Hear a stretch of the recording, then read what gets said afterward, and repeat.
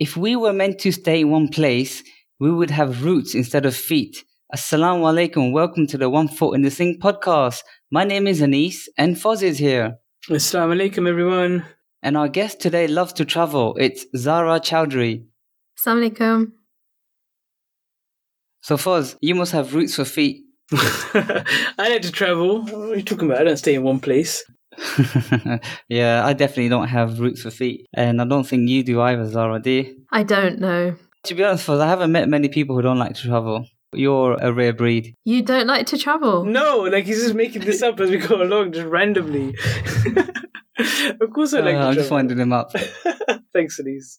He only likes traveling with people. He doesn't take the initiative and make plans. That's true, actually. I always want company with me. And someone to book your tickets and someone to plan the itinerary and all that kind of stuff. And that. All right. Are you guys ready to jump into the opening question? Let's do it. This week's opening question is, you have an opportunity to create a new TV show. It can be set in any period in time.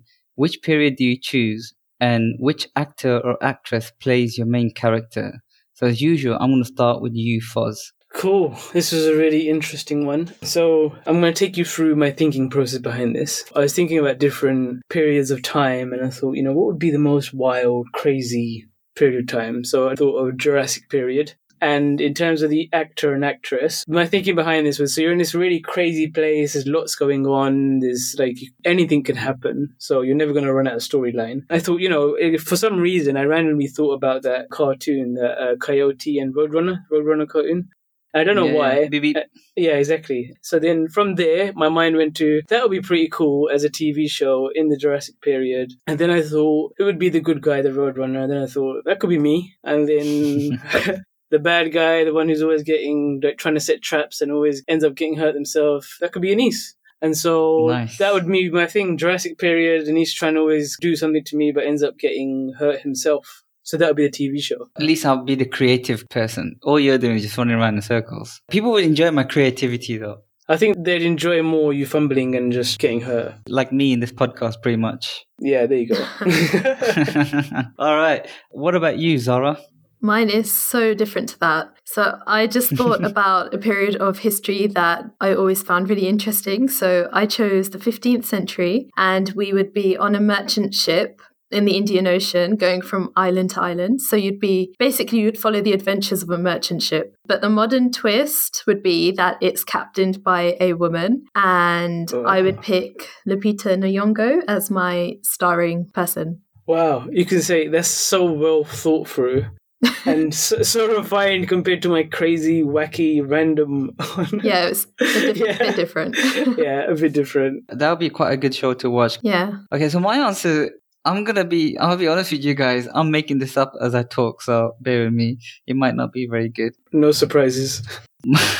So my answer is, it's not going to be set in any period of the past. It's going to be the future. The future would be like a modern world where, you have flying cars.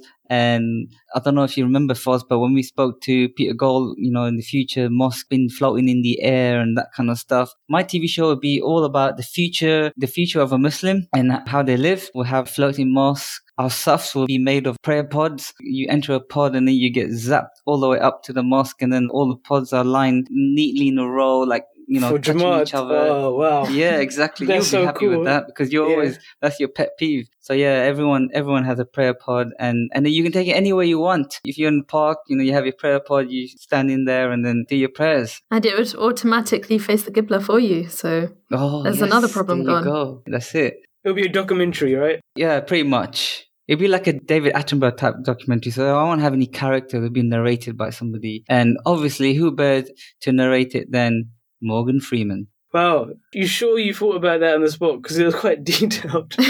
You're either very good at thinking of stuff up on the spot. That was 100% thinking on the spot. The only thing I had in mind was future, but then the rest of it I made up. That was pretty good. I started picturing it as well. You're doing a good job there, Anis. Thanks. Okay, so we're going to introduce our guest now. Zara, thank you so much for coming on the show. No, thank you for having me on. It's a pleasure. Before we move on and find out more about you, I'm just going to read your bio that we put together. You're a travel blogger and the founder and editor of Sacred Footsteps. Sacred Footsteps is an online publication dedicated to spiritual and alternative travel, history, and culture from a Muslim perspective. Sacred Footsteps provides articles and guides that aim to highlight aspects of history and culture that are often overlooked, as well as trends within travel and the halal travel industry. You also have a podcast where you deep dive into stories from different parts of the world. Today on the show, we want to talk to you about travel. We want to discuss trends with Muslim travelers, uncommon destinations which have a connection with Islam. But before we jump into all of that, tell us a bit about you and where you're from and your family, your upbringing. Tell us a bit about yourself. Okay, so yeah, like you said, I'm the founder and editor of Sacred Footsteps. My study background is Islamic art and archaeology and history. I grew up just west of London in a place called Maidenhead. And yeah, I've lived there basically my whole life, apart from when I've kind of traveled around. I lived in Dubai for a while as well. So that's me. Wow. I'm curious to find out, like, what was it about you and things that you've done in your life that made you want to go and setting up Sacred Footsteps? Well, so after I graduated, I left university and stuff. That's when I first started traveling. And at that time, there wasn't really that much online that you could find if you're a Muslim traveler. Like, for example, you've got like Lonely Planets and guides like that, but they don't tell you where you can eat. They don't tell you where you can pray if you're a Muslim. So there was like a massive gap in the market. I always had that in the back of my mind that that's something I would like to do. But then fast forward now, and there's many, Muslim websites and things that focus on those things, particularly halal food. So for myself, I felt there was a bigger need for, we kind of tend to think, I think, especially if you grow up in the UK and if you're of an Asian background, you see Islam in a very certain way, when the truth is the Muslim world is huge and there are Muslims in places that you may not expect. And I felt like there was a real need for people to know more about those communities, just to understand better, and also to go and visit them, to like visit places that you wouldn't ordinarily think of visiting. So yeah, that was the aim and the motivation behind it. Oh, alhamdulillah. And what was your first trip when you left university? You went up on your own? My first trip. What was my first trip? Well, so I didn't travel alone, like I have to say. When I got married, my husband and I, a big motivation for me getting married young was because I wanted to travel, and there was no way my parents were going to let me do that otherwise. But thankfully, my husband is the same. He has a travel bug. So the first place we went together was Tunisia. Nice. We went straight to Tunisia 2 days, I think, after we got married. Then we went from there on a ship to Rome. Then we stayed there for like a week. Then we got on a sleeper train and went to Paris. And then we came home from there. So yeah, that was our first trip. This sounds so cool. That's a great trip. It was fun. So I want to go more into Sacred Footsteps a bit. Before we dive into the story behind it, can you just give us like a high level overview of, what is it all about and what is Sacred Footsteps? So we are a platform that focuses on spiritual and alternative travel. That's our main focus, alongside history and culture as well, but all from a Muslim perspective. First time we went on to the site, Ganesh sent me like, check this out. And when you went on there's so many things that are like, wow, look at this. Wow, look at that. Oh, wow, read this. So yeah, and I want to go into some of that. But before we do, how did it all start for you? You talked about your motivation behind it. You obviously came back from your first trip. Like, at what point did you start putting this together and how did it all start? Yeah, so I think I had the name for it. So I got married. It was our 10th anniversary this year. After we came back from that trip, I think maybe a couple of months later, we went to Vietnam. We were there for, I think, about 5 or 6 weeks, something like that. And it was at that point that I thought that I really want to do something. And I came up with the name and everything. It was years later that I actually finally did something. I don't really know why that is. It just kind of got delayed. So it's been running now for 5 years. And initially, it was myself. It was just my work on there. But it was always intended to be more than just a personal blog. So I approached other writers, I approached other people I knew who had very similar, who were very like-minded. And slowly people started to write for us. And then I feel like Instagram was a big part of it too. When Insta stories came along, that propelled us to the next stage. And we ended up with people wanting to contribute to us without me having to really even approach them. I feel like people understood what we were trying to do and they saw the need for it maybe, and that's why they wanted to. But yeah, so over those 5 years, it started off with like a few of us who were writing for the website. And now over time, we've had maybe between 40 and 50 people who have contributed either to Instagram or to the website. And we have like a small core team now, and the 5 of us run all the day in, day out stuff. And then we've got a wider network of writers as well. Looking at your website, I did see that it's a really cool approach because you have quite a lot of contributors to the website and some really interesting articles, which I'm keen to get into some of them in a bit. But how do you go about finding all these people and convince them to contribute towards your platform? I started off with people I knew. So just friends who I knew had traveled or were of a history background. And I don't know, it just kind of grew from there. We started off with like 5 or 6 articles on the site, and people they very quickly bought onto the concept. I mean, I'm not saying we don't have a huge audience even now, I wouldn't say, not compared to, some other publications out there. But I feel like the people who found us early on have really stuck with us because they like the concept. It was just word of mouth. It was getting from people I knew who spoke to others they knew, and it just kind of slowly grew from there. I'm curious as well, like, because obviously you've got these contributors, and do they have free reign about what they write about and what they post? Like, how does that process work? Because the content, when I look at the blogs and when I look at the pictures, it's all like I almost want to read everything, because even the headline is like following in the path of the Prophet or 5 ways to get green in your retreat. There's so many different things that for some reason just catch your attention. You want to read it. How does that all come about, and how do you kind of put it all together and make it on point? Well, so everything comes through the core team. Mm-hmm. So for a long time, it was myself editing everything. And now one of our other writers, Omar Rice, he kind of helps me on that front. So everything that's published on the site comes through the 2 of us. So we make sure it's all on brand and it kind of fits in with what we're doing. But I have to say we've been quite lucky because people kind of, the ones who kind of read things on there first and then pitch something, they tend to get it right. Whereas people who don't maybe understand what we're looking to do, maybe their work doesn't fit in so much. So we are very picky with what we put on there. And yeah, we have to make sure it's all on brand and it fits in with what we're looking to do. So one of the blogs that it would be good to talk through. Anis, do you want to talk about the coffee one you saw? Like, that to me was so interesting. The coffee one caught my eyes. You have an article on your website about coffee and how it spread to Europe through the Ottomans. And I found that very fascinating because I've heard a similar story. And, one of the things that I find with coffee is that a lot of people have their own version of how coffee ended up in the Western world. For our listeners, could you explain how coffee spread through to Europe through the Ottomans? Because I think that's a really interesting story. Yeah, sure. So that article was written by someone called Giovanna. So what happened was, people think that it originated in Ethiopia, and then from there it went to Yemen. And there's a link between coffee and a spiritual, or rather a Sufi master, I guess you would call him. So that's how it initially became a drink within the Middle East. It slowly spread to North Africa and throughout the Middle East. It reached Turkey. And then it was the Ottomans who first introduced this concept of a coffee house or a coffee shop. It was a place where primarily men rather than women who would kind of sit and meet, discuss politics, and a lot of poetry was read there. And it became a real integral part of culture. And then from there, it spread through Europe in 2 ways. It got to Paris through an ambassador of the Ottomans who was there in order to speak to the king. His reason for being there got delayed, so he ended up having to live within the city. And the story is he threw very lavish parties, especially for Parisian women. And through those parties, they became familiar with coffee and through the customs and everything else. And then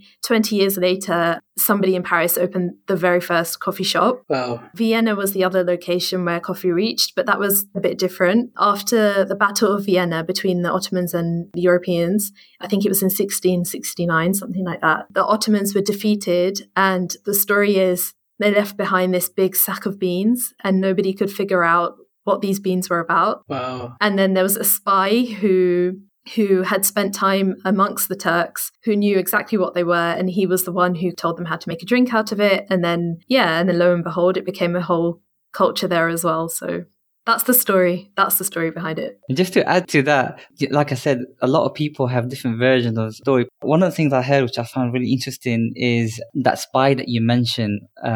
So the Ottomans did not allow the export of the coffee bean or the coffee plant, rather. So this spy, or one of the French ambassadors, one of the two, I can't remember which one it was, they tried to smuggle the plant to France. And then when he went to France, something happened and he got sent on exile. They sent him to one of the French colonies in South America. And he, at the time, took that plant with him. The legend is that all the coffee that you find in South America has its origin from that one single plant that was smuggled from the Ottomans. Yeah.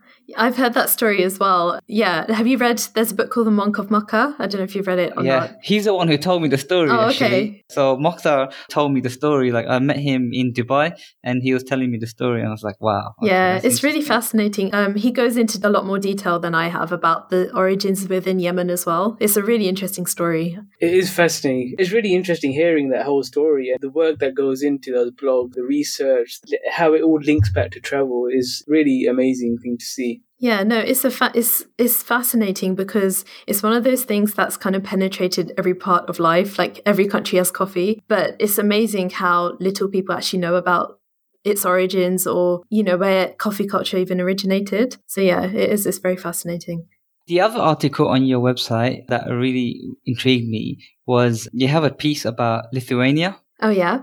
There's a minaret called the Love Minaret. First of all, I had no idea that Lithuania had any connection to the Islamic world. But here we are, there's a minaret that was built by a person so that he could find a place to pray for him and his wife. Yeah, that piece was written by Tariq Hussein, and his focus is all about uncovering this Muslim heritage within Europe. So he's got loads of stories like that. But yeah, that one in particular is so interesting and it's still there. It's like hidden somewhere amongst the trees. And when Tariq went, I think he had a map or something and he went and found it. So yeah, it's pretty amazing. How did he come across that story? He has so many stories like that. I don't know how he comes across them. He does a lot of reading, I guess, a lot of research. It reminds me of Indiana Jones and, you find a clue. Yeah. So the other part of the stuff that you guys do was, and you mentioned it before, it caught my interest as well. What is alternative travel? Yeah, so alternative travel, that was our way of explaining. But yeah, I think a lot of people may be confused by that term. What we mean by that, so like I said, we focus on spiritual travel, encouraging people to visit spiritual sites and things like that. But we also encourage a different type of travel, which is, going to places like Dubai, for example, but seeing things other than, what is expected, if that makes sense. So within Dubai, because I lived there for a couple of years, there are actually quite a few historical sites that people are not aware of. So for us, that's what we term as alternative, like going to a place that maybe has a lot of tourism, but not necessarily visiting those tourist sites, going to see other things of value that maybe are not known about. And so we have another article like in the same vein about London as well. Within London, there are some amazing historical sites that people don't really know about. So yeah, that's what we mean by alternative travel. So just going back to the Dubai example, like what would you say is the alternative place to see in Dubai? So one of the things I would highly, highly recommend is for people to just drive out into the desert and don't do anything silly. Obviously, like research before you go. I'm not encouraging you to do anything silly. Like don't go too far off the road. What people don't realize is you could literally drive out into the desert, go off the road, lie down on top of your car and see shooting stars because you have to go far enough out that the light of the city won't obviously interfere. But, there's amazing things you can see. Like I remember one time we went out and did that and it coincided with a meteor shower and it was amazing. Wow. Like that's one of my favorite memories of Dubai. So yeah, there's that. You can go and do that. There are also some very interesting mosques. There's one in particular, I can't remember the name of it now, but it reminds me of a Hobbit house. It's very interesting. It's a bit different. But there are places like that. It's just, they're not really going to be in the guidebooks. You have to go and speak to locals and people who know, and they can point you in that direction. Or the article I have on the site, maybe that could help.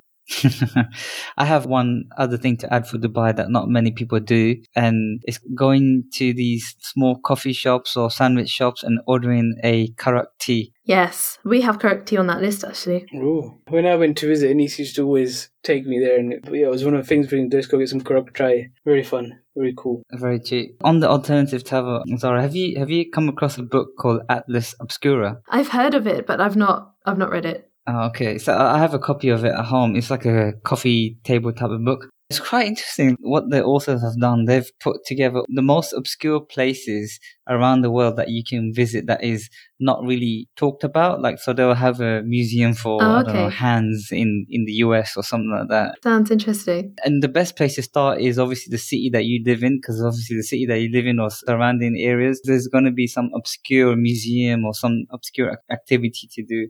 It was pretty cool. Yeah. No, that sounds really interesting. I'd say actually one other thing in regards to Dubai, I used to work for an organisation called the Sheikh Mohammed Centre for Cultural Understanding. And one of the things they do, their like headquarters is in a traditional house that, you know, all the homes in Dubai would have been like that 50, 60 years ago. Now, of course, most of them are not. But so you can go there, you can see what the homes would have looked like because it's preserved exactly like it would have been then. And also they offer a breakfast with traditional Emirati cuisine. So all the food is made locally by Emirati women as well, because you're not going to find that otherwise. You're going to end up eating, you know, fast food or wherever. There's not very many opportunities to do that. So that's another thing I'd recommend. And you can learn a bit about what Emirati culture is, because people have this real misconception that they don't have any culture when of course they must. Like, that's not true. And you can understand how their dress evolved, why they dress that way. And, you know, you may have seen, like, there are women who wear those gold masks. Yeah. Have you ever seen that in Dubai? Yeah. So they explain the significance of all of that as well. So it's actually really interesting. Wow. That sounds fascinating. One thing I want to just walk through, like, how it would work. So, like, if I'm a young Muslim, I want to explore history of Islam and travel. What would you recommend I do? Like, I go to your site. Where would you recommend I start? And what kind of things should I be looking at if I want to plan a trip or do something? Okay, so it depends. It depends on what you mean, because so we have, like I mentioned earlier, we encourage spiritual travel. So that's more about going to places where, you know, like your intention is to get closer to God. Yeah. So it doesn't necessarily have to be a mosque or a place like that. It's more about your intention and, you know, being in nature, places like that. So we have that section. It's called spiritual travel. So if that's what you're after, you can go there. But then we also have a history section. So, for example, Lisbon has a really interesting history. Like, some of it is Islamic, but because there was a big earthquake, a lot of the Islamic monuments were destroyed at that time. But there's still a really fascinating history there. So we have a really good piece on doing a historical tour of Lisbon. So you can go to that section for that. So it really kind of depends on what it is you're looking for. Because you're right, it depends what your mindset is. But, like, I mean, for me, what really caught my attention was the spiritual aspect, right? Like, if I wanted inspiration, that I can go to there, I can look at, you know, what kind of stuff I can do, where I can explore. It'd be really cool to do that. Yeah. So for me, I like to watch that TV show Ertugrul. So it inspires me to travel to Turkey. Yep. So where do I go? So we have just the article for that, actually. So you can actually go and visit his gravesite, and also so I've actually never watched this program. I feel like I talk about it a lot because of Sacred Footsteps. I've never even seen the show, but yeah, we have this really good article written by somebody called Hamza, who went to his gravesite, and some of the people that are on the show as well, who are his commanders, his family members. But there are tour guides who will literally do that. They'll take you there's like 3 cities you have to go to, and you can kind of learn about who those people were and go and visit their gravesites. Do you know what I was hoping you would say? When he asked that, you should just said, he's like, where should I go? He should have just said Turkey and stopped. That's what I would have done to Anis. So the other thing I wanted to cover was the trends. Like, what kind of trends are you seeing in the travel industry with Muslims? So I feel like there's 2 types of Muslim travelers. There are people who just want to go somewhere and have access to halal food, which is fair enough, because obviously if you live in like a Western country, you don't really have that luxury. So, you know, you want to go on holiday and you want to be able to eat whatever you want to eat. So for those kind of people, they tend to look for, you know, there's there are many halal resorts now. I'm sure you guys have heard of them. So they tend to, to flock to places like that. So there's many in Turkey. There's one actually opening up in the Dominican Republic as well. So they are becoming a bit more diverse in terms of location. But yeah, so you've got that side. But then the people that come to us are looking for more than that. They're kind of looking to immerse themselves in a different culture. So whether that culture is still a Muslim one, they may want something different to whatever their own background is. So for example, like I find many people of, like a Pakistani background tend to go to places like Morocco because it's very different. It's so different from South Asian culture, but it's still Muslim. So you still have access to halal food and everything, and it's a place where you can go and you can hear the adhan and you're still in a very Muslim friendly location. And then I would say there are also people who are probably a smaller group who just want to go somewhere different. So those people will tend to go to places like Vietnam or Jamaica, places like that, but they're there for a meaningful reason. So they want to know more about the culture and they want to understand its history. I mentioned Jamaica specifically because we actually have a trip coming up as well that focuses on the Muslim history of the island. That's something that many people don't really know much about, that actually Muslim roots there go back to the so-called voyages of discovery, because a lot of the slaves that were taken there were of West African background. And yeah, there's like a really fascinating history. So I would say that's a trend amongst Muslims. I find increasingly that they want to diversify the places they go to. They don't want to only go to Muslim places. They want to go to other places and immerse themselves in different cultures. You mentioned that you have a trip coming up. So is that something as part of the Sacred Footstep platform? It is. So this year we actually did our very first trips, we did 2 tours to Iran. And now we're doing this one in collaboration with an organization called Burgundy Roots. We're hoping to do more trips as well in different locations too. Awesome. I'm looking forward to see more about the Jamaica. I would never ever thought about Islamic history to do in Jamaica. Yeah. I'll be really keen to see more about that. One of the guys on the trip, he's one of our contributors. He's called Mustafa Briggs, and his work... Yeah, I've heard of him. You've heard of him? Yeah, because his work is incredible because he kind of focuses on highlighting how deep the roots of Islam go into West Africa. Again, it's one of those things that many people don't realize, but, the Islamic institutions in West Africa are like 1,000 years old and they're still running, but people are not always familiar with that. Many Muslims, I would say, particularly of like a South Asian background, probably don't even realize there are Muslims there, which is a shame. But his work really focuses on highlighting that and also the contribution of Black scholars to our tradition, which is immense. Yeah, I was looking at some of your pieces when I first came across you, and I was like telling Foz, check this out. Some of the stuff that really caught my eye was the stuff in Senegal and Mauritania. I always knew of the place, but I never saw it as a travel destination. I knew there was some Islamic undertones, especially in like Mauritania, but looking at the Senegal piece, it's inspired me to, inshallah, one day travel to West Africa. Yeah, it's amazing how those institutions are still going. But no, people are increasingly traveling there from the UK. And I think that's partly because of Mustafa. He's really, kind of raised more awareness of the place and kind of given it a bigger profile, I'd say, amongst people of his age. So I think, people are going there more and more from the UK as well, which is really good to see.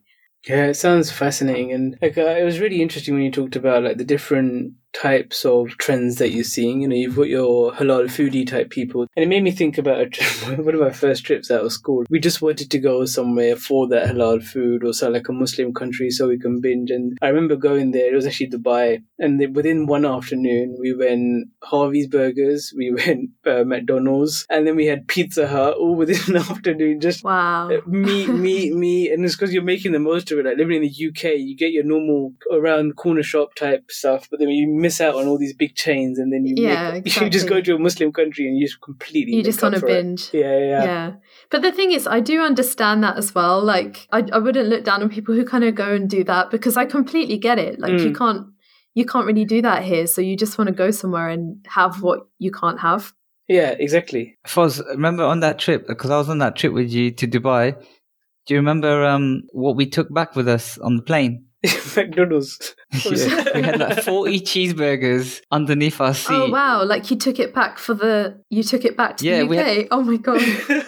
Well, because we had people said, "Oh yeah, bring us back a McDonald's, cheeseburger." yeah. So we had 40 cheeseburgers, Yeah. but between me and a mate of mine, we actually finished almost half of them on the plane. Wow! You've got to remember, right? So this was like probably quite a while ago. So it's not as kind This is like early 2000s. It's not as big a thing now, is it? Yeah, exactly. Yeah. Because you can get some really good halal food and burgers and stuff around locally, but this was like, Yeah, exactly. you're going to a Muslim country, bring me McDonald's or bring me Burger King and stuff like that. It was really funny. But now I guess my mindset is, you're right, because you can't look down and stuff like that, because people go through different phases in their life and they want to do different stuff. Like me, what really interests me is exploring Islamic history and going to like somewhere in the unknown and being that brown Indiana Jones like Tarek.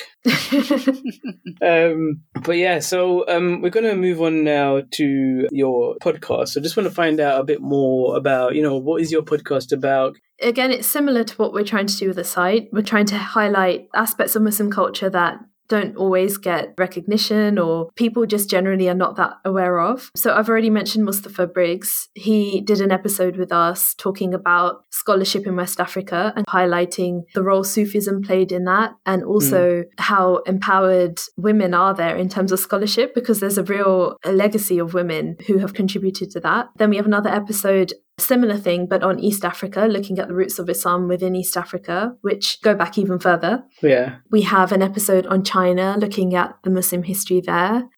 What else do we have? We recently did an episode, we're doing a series now on looking at, stories amongst people of different diasporas. Wow. So we had one, because with the situation in Sudan at the moment, we thought it would be good to get the perspective of, Sudanese people or people of the Sudanese diaspora, because I feel like often when something bad happens and a country's on the news because of that bad thing, it's very hard to put it all into context, because often we don't know much about the country in the first place. So that for us was talking about what it was like to grow up in Sudan, or what it means to be of the Sudanese diaspora. And then we also, one of the things we're increasingly focusing on is we talk a lot about Orientalism within travel photography. That's like a subject that's, for myself, it's incredibly important to talk about that, because like we live in the social media age, and unfortunately in terms of Orientalism, not many things have changed. So you'll find within travel photography a lot of the same tropes that are kind of racist really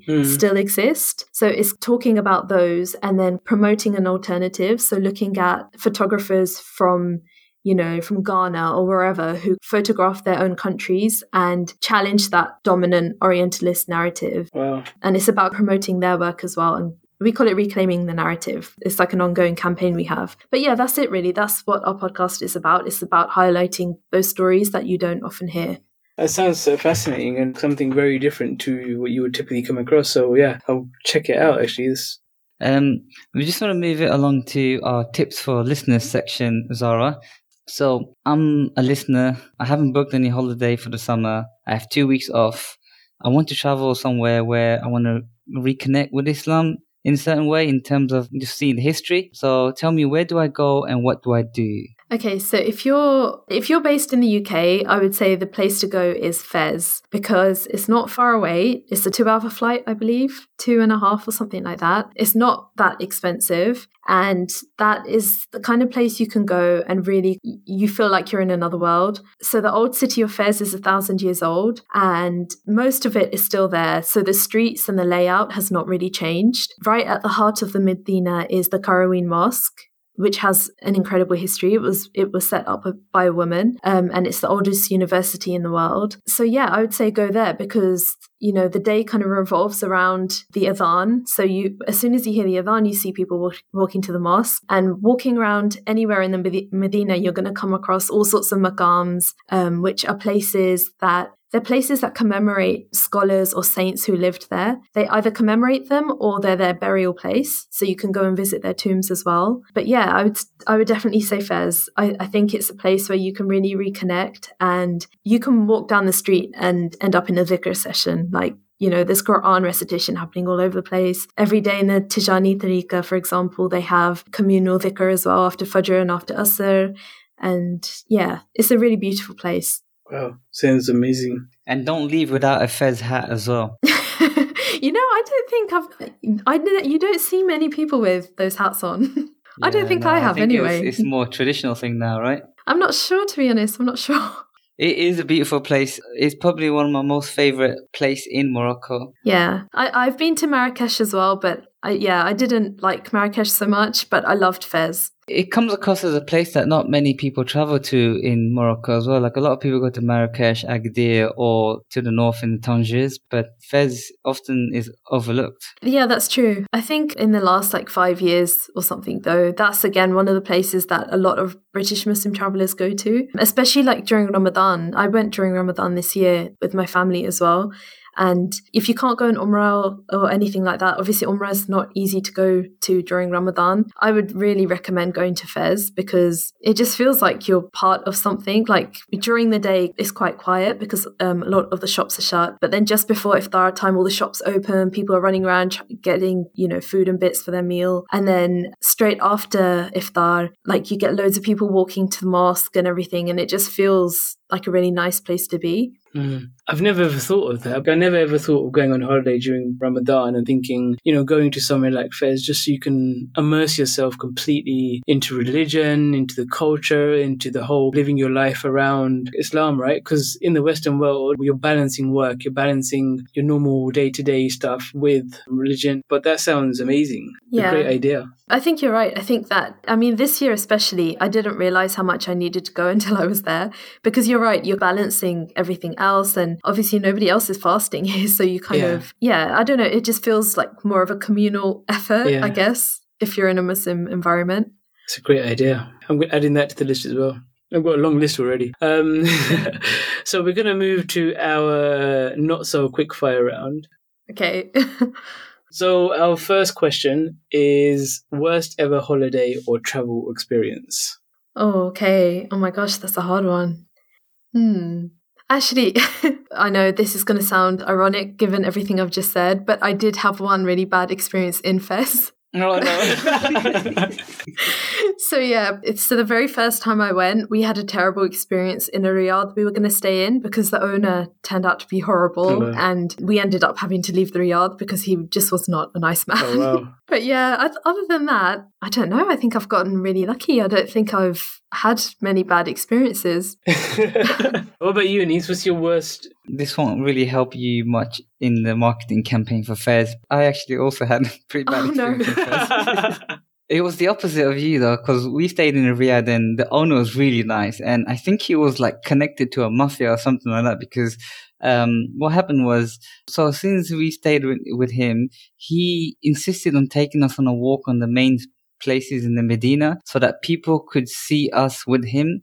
And because of that, whenever we walked in the Medina afterwards, no one really harassed us or anything like that in terms of come to my shop, buy this, buy that. But as soon as we left those couple of streets of the Medina and went somewhere else, we just got harassed by all the people selling their trinkets. And it wasn't very good. Yeah, I know. But Marrakesh is worse for that, I think. Fez still... you have it in Fez too, but I found it so much worse in Marrakesh. Yeah, you're right. Marrakesh is a lot worse than Fez. So go to Fez, everyone. Don't go to Marrakesh. I think it's more to do with Anis. He just attracts really awkward, difficult situations. So, the next not-so-quick-fire question. Most memorable moment? Most memorable moment? Travelling-wise? Yeah, travelling-wise. Okay, so my most memorable one. So I spoke about this in quite a bit of detail in our very first podcast episode. So I went to Mauritania to visit a scholar called Murabit al-Hajj. At that time, he was over 100 years old, and he is the teacher of many well-known scholars, including Sheikh Hamza Yusuf. But he used to live on top of a mountain, in a really remote place in Mauritania. So he was not very easy to get to. And we ended up getting lost and it was really hard to reach him. So for me, my most memorable moment would be when we actually got there and just the relief that we felt. And it was just a really beautiful experience. So yeah, I'd say that. Wow. That sounds fascinating. The next quickfire question is your favorite historical character. Favorite historical character? Oh my gosh. Okay, so my favorite historical character is Imam Ghazali, but not for the reason you might think. I found his story really fascinating because in order to reach God or to get close to God, he underwent a physical journey. And I found that whole concept really fascinating, the idea of making a physical journey in order to make a spiritual one. And that really inspired our whole, the whole concept of spiritual travel that we have on our site. So for that reason, I would say him. Wow, that sounds really cool. It's a good answer. The next question is, where's your next trip? Okay, my next trip is in Peru. We're going next month, and that is actually the trip I wanted to make first. So like, I remember when I was back at school and I would read about Machu Picchu, and that was like my dream trip and I'd always wanted to go. But then I ended up, when I had my kids, I was like, there's no way I'm doing this with kids. So I've waited now for them to both reach an age where I can just leave them with my mom. And so I'm finally making the trip. Awesome. That's wow. Sounds exciting. So you're going to have a trip without the kids. It's like even better. It's like, I know, even better. But it's the first time I've done that. So let's see how it goes. My husband thinks I'm going to be crying on the plane, but I don't think so. I think I'll be fine. Yeah, you're going to keep checking up on them, watch. It's the first time. Either that or I'll just forget completely. I hope it's an amazing trip. Thank you. So our final quickfire question. So you have a bag for traveling and you can only fit 5 things in it. What do you take? Okay, so I would take one of those roll-up bottles. You know, there's like plastic ones you can roll up. Or like rubber ones. I would take one of those because you can use that to drink water, and also making wudu and everything like that is covered. I would take a shawl because again, you can use that for loads of reasons. You can sleep on it, sleep under it, etc. Yeah. Right, I've got 3 things left. I would take my iPhone, as bad as it sounds. Standard. That's multiple things. It's like a compass and everything in one, camera. And I would take a reading book. But then I suppose you could always do that on the iPhone too, really, couldn't you? Okay, I take that one back. I would take a notebook because I always take a notebook. I don't like typing. I'd rather write by hand. And I would take some moisturizer, hand cream. Nice. Good 5 things to pack. What about you, Nice? What would I take? I won't say 5 things, but I'll definitely take a foam roller. If you don't know what it is, it helps your muscles recover. And I would take coffee. Nice. Oh, that's a good one. Your own coffee supply. Sounds good. Cool. So we're going to move on to close the episode. So tell us about, what's next for Sacred Footsteps and where can people find you? So people can find us at our website, sacredfootsteps.org, and we're on social media everywhere as Sacred Footsteps. So next for us, we are hoping to do more tours. We're hoping to do more with this Reclaim the Narrative campaign. So promoting photographers and people who challenge that dominant Orientalist narrative. And just more podcast episodes. We've got loads lined up already. That's it really. That's us. Exciting. Before we let you go, Zara, we have one final question for you. The final question is, what would you attempt to do if you knew you could not fail? Oh, wow. Fly. Wow, this is straight off the bat. Pretty good. No thinking. That would be awesome. You could go anywhere you want. Yeah, exactly. That's what I would do. Cool. We just want to say thank you for coming on the show, Zara. It's been amazing having you on. I've got some great ideas of things that I want to do. So hopefully our listeners have taken something away and, everyone's got something they're thinking about for the next trip. And it's been great hearing, how you started, your story. You're doing amazing work. Keep up the great work with you and the team. Thank you so much for coming on the show. Thank you so much for having me. It's been really fun.